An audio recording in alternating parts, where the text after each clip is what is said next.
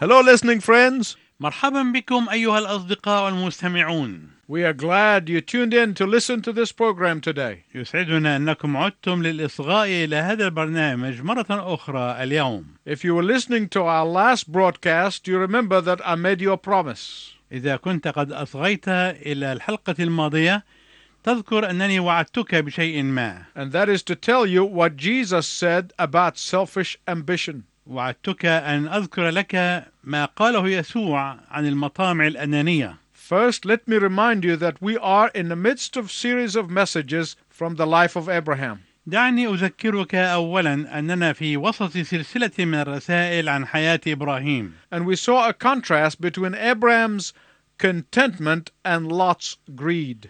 ورأينا المفارقة بين قناعة إبراهيم وطمع لوط. Because division and quarrel can begin in the heart. لأن الانقسام والشجار يمكن أن يبدأ في القلب. The Bible tells us to guard our hearts from selfish ambition. والكتاب المقدس يعلمنا أن تحترس قلوبنا من المطامع الأنانية. To guard our hearts from jealousy and envy. أن تتحفظ قلوبنا من الحسد والحقد. To guard our hearts against the desire to dominate or cause division. أن نحمي قلوبنا من الرغبة في السيطرة أو من التسبب في الانقسام. No wonder Jesus told his disciples that there was a new commandment he was giving to them, and it was to love one another. لا غرابة إذن أن يخبر يسوع تلاميذه عن وصية جديدة كان يعطيها لهم، وهي أن يحب كل منهم الآخر. By this, he said, all men will know that you are my disciples. قال لهم: بهذا يعرف الجميع أنكم تلاميذي. By what? بماذا؟ By quarreling with one another? بتشاجر كل منكم مع الآخر؟ By forcing their opinion on the other? بفرض رأيكم على الآخرين؟ By demanding your own way? بأن يطالب كل منكم بطريقته الخاصة؟ By bringing attention to yourself? بلفت الأنظار إليكم؟ No. لا. The world will only know that you are my disciples by loving one another. العالم سيعرف أنكم تلاميذي فقط بأن يحب كل منكم الآخر. Unloving behavior turns people off from the Christian faith.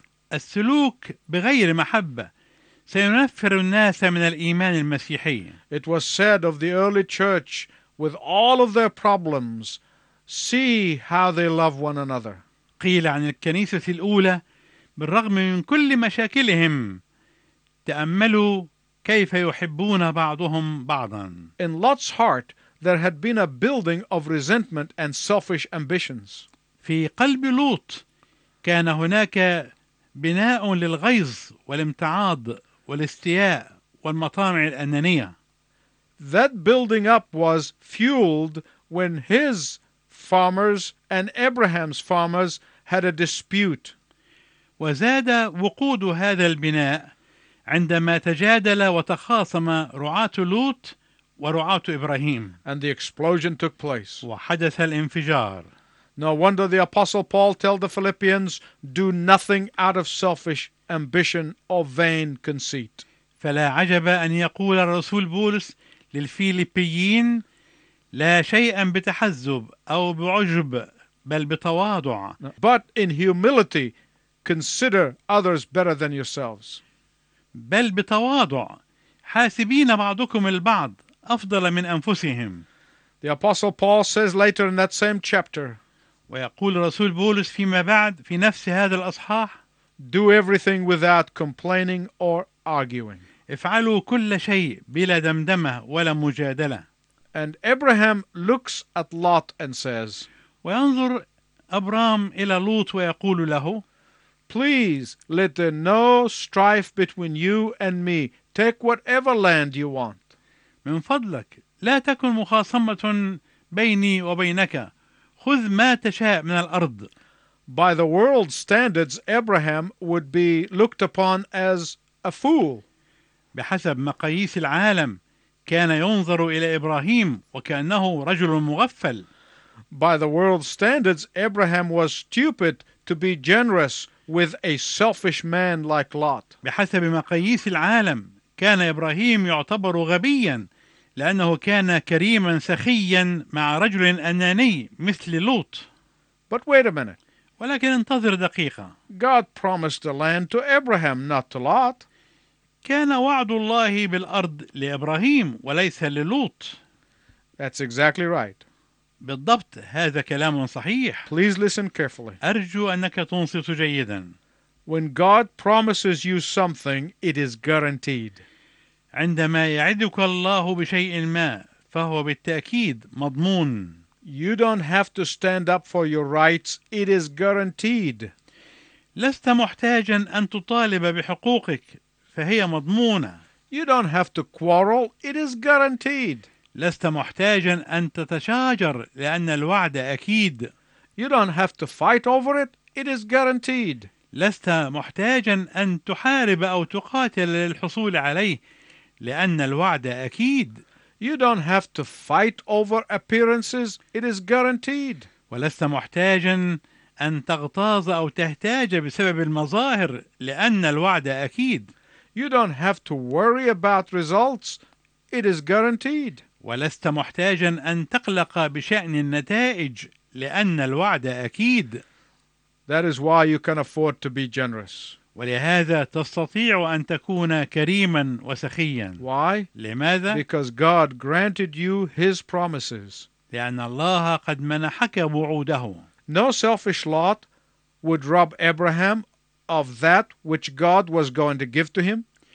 لا يمكن للوط الأناني أن يسلب من إبراهيم ما كان الله مزمعا أن يعطيه له. So, what does Lot do with this generous offer? فماذا فعل لوط بهذا العرض السخي؟ Lot's eye became the binoculars of his heart. أصبحت عينا لوط كلتاهما بمثابة المجهر أو التلسكوب لقلبه. Let us read verses 10 and 11 of Genesis 13. دعنا نقرأ العددين 10 و11 من الأصحاح 13 من سفر تكوين. فرفع لوط عينيه ورأى كل دائرة الأردن أن جميعها سقي قبل ما أخرب الرب سدوم وعمورة كجنة الرب كأرض مصر حينما تجيء إلى صوغر. فاختار لوط لنفسه كل دائرة الأردن وارتحل لوط شرقا فاعتزل الواحد عن الآخر. In his selfish greed, Lot grabs the well-watered plains of the Jordan. وفي طمعه الأناني أخذ لوط سهول الأردن التي كانت جميعها سقيا جيدا. But in his desire to grab the best for himself, it led him to his downfall. وأدت رغبة لوط في اغتصاب الأفضل لنفسه إلى سقوطه. Let me tell you something about the eye gate. دعني أقول لك شيئا عن بوابة العين. Covetousness enter our minds through the eye gate.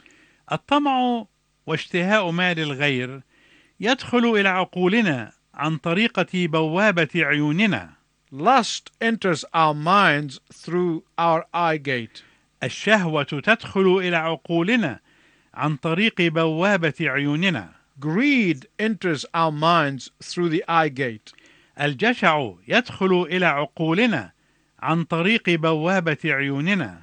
Eve saw that the fruit of the tree was appealing to the eye, and the rest is history. رأت حواء أن ثمرة الشجرة شهية للنظر فحدث ما حدث من تاريخ فيما بعد. Achan, the son of Carmi in the book of Joshua, saw the forbidden golden mantle and he coveted. وعخان بن كرمي في سفر يشوع رأى الذهب والرداء الممنوع فاشتهى. He took it and hid it in his tent. وأخذها وطمرها في خيمته. And it resulted in his death and his family's death. وكانت النتيجة أن مات هو وماتت عائلته. David saw Bathsheba and she was beautiful in appearance, so he killed to get her. ورأى داود بثشبع وكانت جميلة المنظر ولذلك قتل لكي يحصل عليها. No wonder Jesus tells us, لا غرابة إذن أن يقول لنا يسوع in Matthew chapter 6 verse 22, في العدد 22 من الأصحاح 6 من إنجيل متى: the eye is the lamp of the body. If the eyes are good, your whole body will be full of light. سراج الجسد هو العين، فإن كانت عينك بسيطة فجسدك كله يكون نيرا. When I was a little boy in Sunday school, we used to sing a song that goes something like this. عندما كنت طفلا في مدرسة الأحد اعتدنا أن نرنم ترنيمة تقول كلماتها شيئا كهذا: Oh, be careful, my little eye, what you see, what you see. احترسي يا عيني الصغيرة مما ترين. There is a God in heaven who is watching all the time. فهناك إله في السماء يرى ويراقب طول الوقت. Oh, be careful, my little eye, what you see. فاحترسي يا عيني الصغيرة مما ترين. What enters through your eye gate, if you gaze at it long enough, it will become your undoing spiritually. ما يدخل خلال بوابة عينك إذا كنت تحملق فيه مدة طويلة سيصبح سبب خرابك روحيا. Be careful of what you read. فاحترس مما تقرأ. Be careful of what you watch. واحترس مما تشاهد. Be careful of what you covet. واحترس مما تطمع فيه. Be careful of what you desire. واحترس مما ترغب فيه. Be careful of what you long for. واحترس مما تشتاق إليه. Because God may just give it to you. لأن الله قد يعطيه لك. No matter how attractive and pleasing to the eye it may be. ربما يكون جذابا أو مبهجا للعين. If it is inconsistent with the Word of God. لكن إذا لم يكن ملائما أو مناسبا لكلمة الله. You are better off to close your eyes and get yourself a walking stick. فمن الأفضل أن تغلق عينيك وأن تتوكأ على عصاك وتنصرف. Lot looked over the well-watered Jordan Valley and it reminded him of Egypt. لقد تطلع لوط إلى وادي الأردن فرأى أنه سقي وذكره هذا بمصر. Lot may have left Egypt, but Egypt and the glamour of Egypt never left Lot. ربما كان لوط قد ترك مصر ولكن مصر وسحر مصر لم يتركاه أبدا. So he grabbed for the green spot without showing any responsibility toward his generous uncle. ولذلك أسرع باغتصاب البقعة الخضراء دون أن يبدي أي إحساس بالمسؤولية تجاه عمه السخي. Lot was the type of person who was willing to sacrifice principles for possessions. كان لوط من نوع الأشخاص الذين يرحبون بأن يضحوا بالمبادئ من أجل الممتلكات. He was willing to sacrifice love for lust. كان مستعدا أن يضحي بالحب من أجل الشهوة. He was willing to sacrifice the master for materialism. كان مستعدا أن يضحي بالسيد من أجل الأمور المادية. The Bible tells us in Genesis 13:13. ويقول الكتاب المقدس لنا في العدد 13 من الأصحاح 13 من سفر تكوين: Now the men of Sodom were wicked and were sinning greatly against the Lord. وكان أهل سادوم أشرارا وخطاطا لدى الرب جدا. But that did not make any difference to Lot. ولكن هذا بالنسبة للوط لم يشكل أي فرق أو اختلاف. Lot probably thought it was an opportunity to witness to them about the God of Abraham. ربما ظن لوط أنها كانت فرصة ليشهد لهم عن إله إبراهيم. My listening friends, here is a principle that I do not want you to miss. أيها الأصدقاء المستمعون، هنا مبدأ هام أرجو ألا يفوتكم. If you select and choose to become familiar with the wicked environment, thinking that you can change that environment, إذا كنت تختار أن تألف الوسط الشرير ظنا منك أنك تستطيع تغيير الناس فيه، most likely you will be changed by your surroundings rather than you changing it. فإن أغلب الظن أنك أنت الذي تتغير بواسطة المحيطين بك بدلا من أن تغيرهم. Let us read verses 14 to 17 of Genesis 13. دعنا نعود مرة أخرى لنقرأ من العدد 14 إلى العدد 18 من الأصحاح 13 من سفر تكوين. وقال الرب لأبرام بعد اعتزال لوط عنه: ارفع عينيك وانظر من الموضع الذي أنت فيه شمالا وجنوبا وشرقا وغربا، لأن جميع الأرض التي أنت ترى لك أعطيها ولنسلك إلى الأبد، وأجعل نسلك كتراب الأرض، حتى إذا استطاع أحد أن يعد تراب الأرض فنسلك أيضا يعد. قم امشي في الأرض طولها وعرضها، لأني لك أعطيها. فنقل أبرام خيامه وأتى وقام عند بلوطات ممرة التي في حبرون، بنى هناك مذبحا للرب.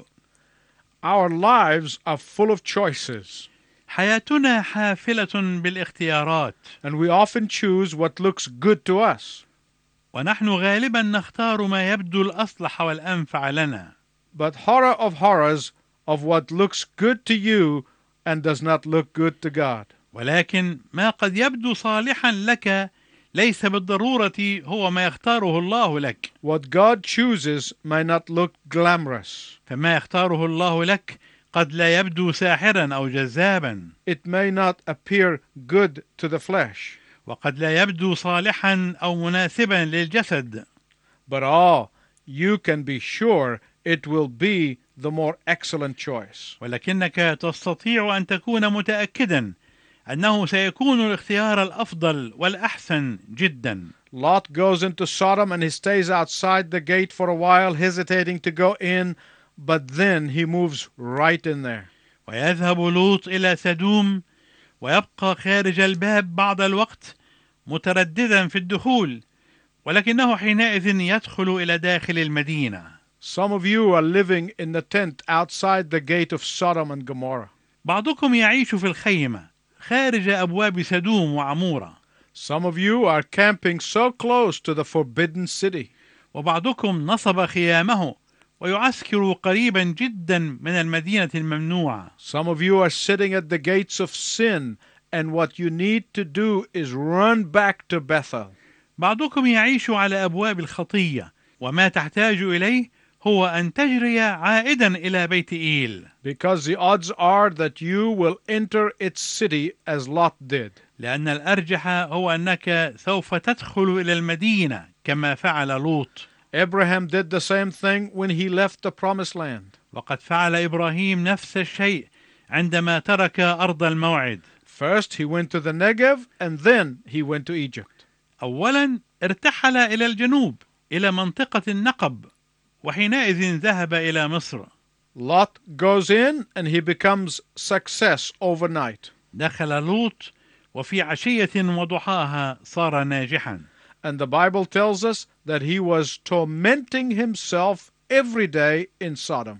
ولكن الكتاب المقدس يخبرنا أنه كان يعذب نفسه كل يوم في سدوم. He knew he did not belong there, but he stayed there.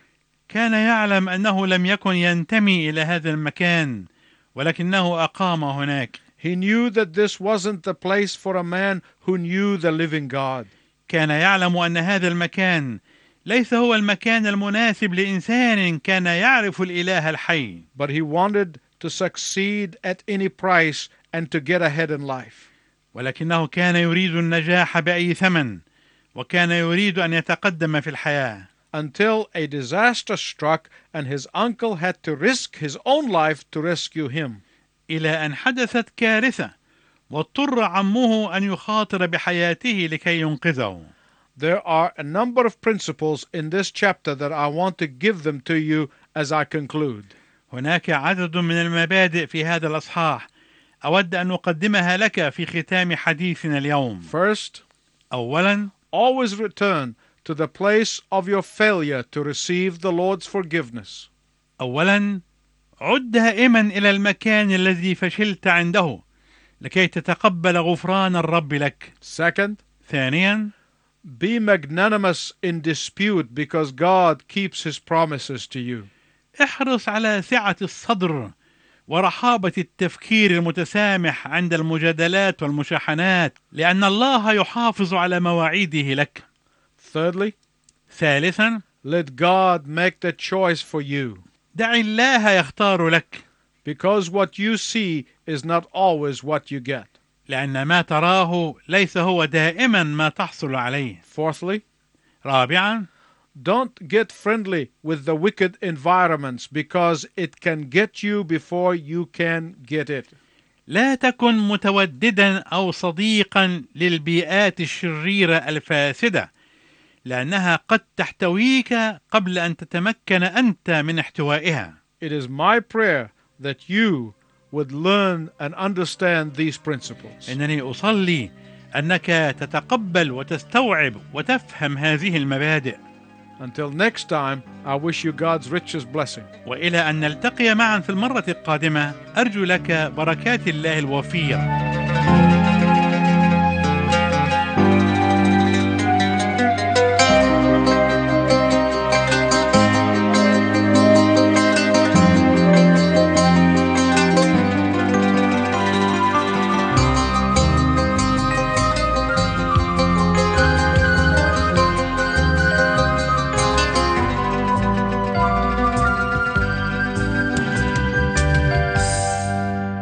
سمعت صوتك يدعو يا متعبا تعال،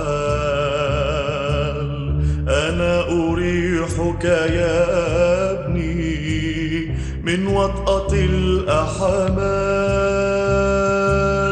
آتي وكل ديون سددها محال، آتي ولا أستحق شيئا سوى الزوال. إليك يا مصلوب سلمت أجلي، فأنت يا مصلوب حملت أحمالي، تحملت هناك أسقامي، وغسلت دماء جميع آثامي، مخلصي يسوع.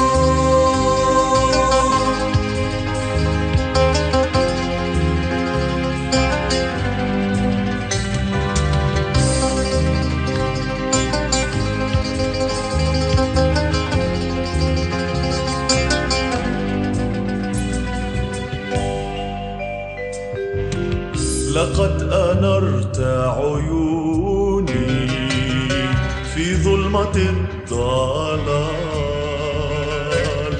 وقد نشلت حياتي من وهدة الأهوال.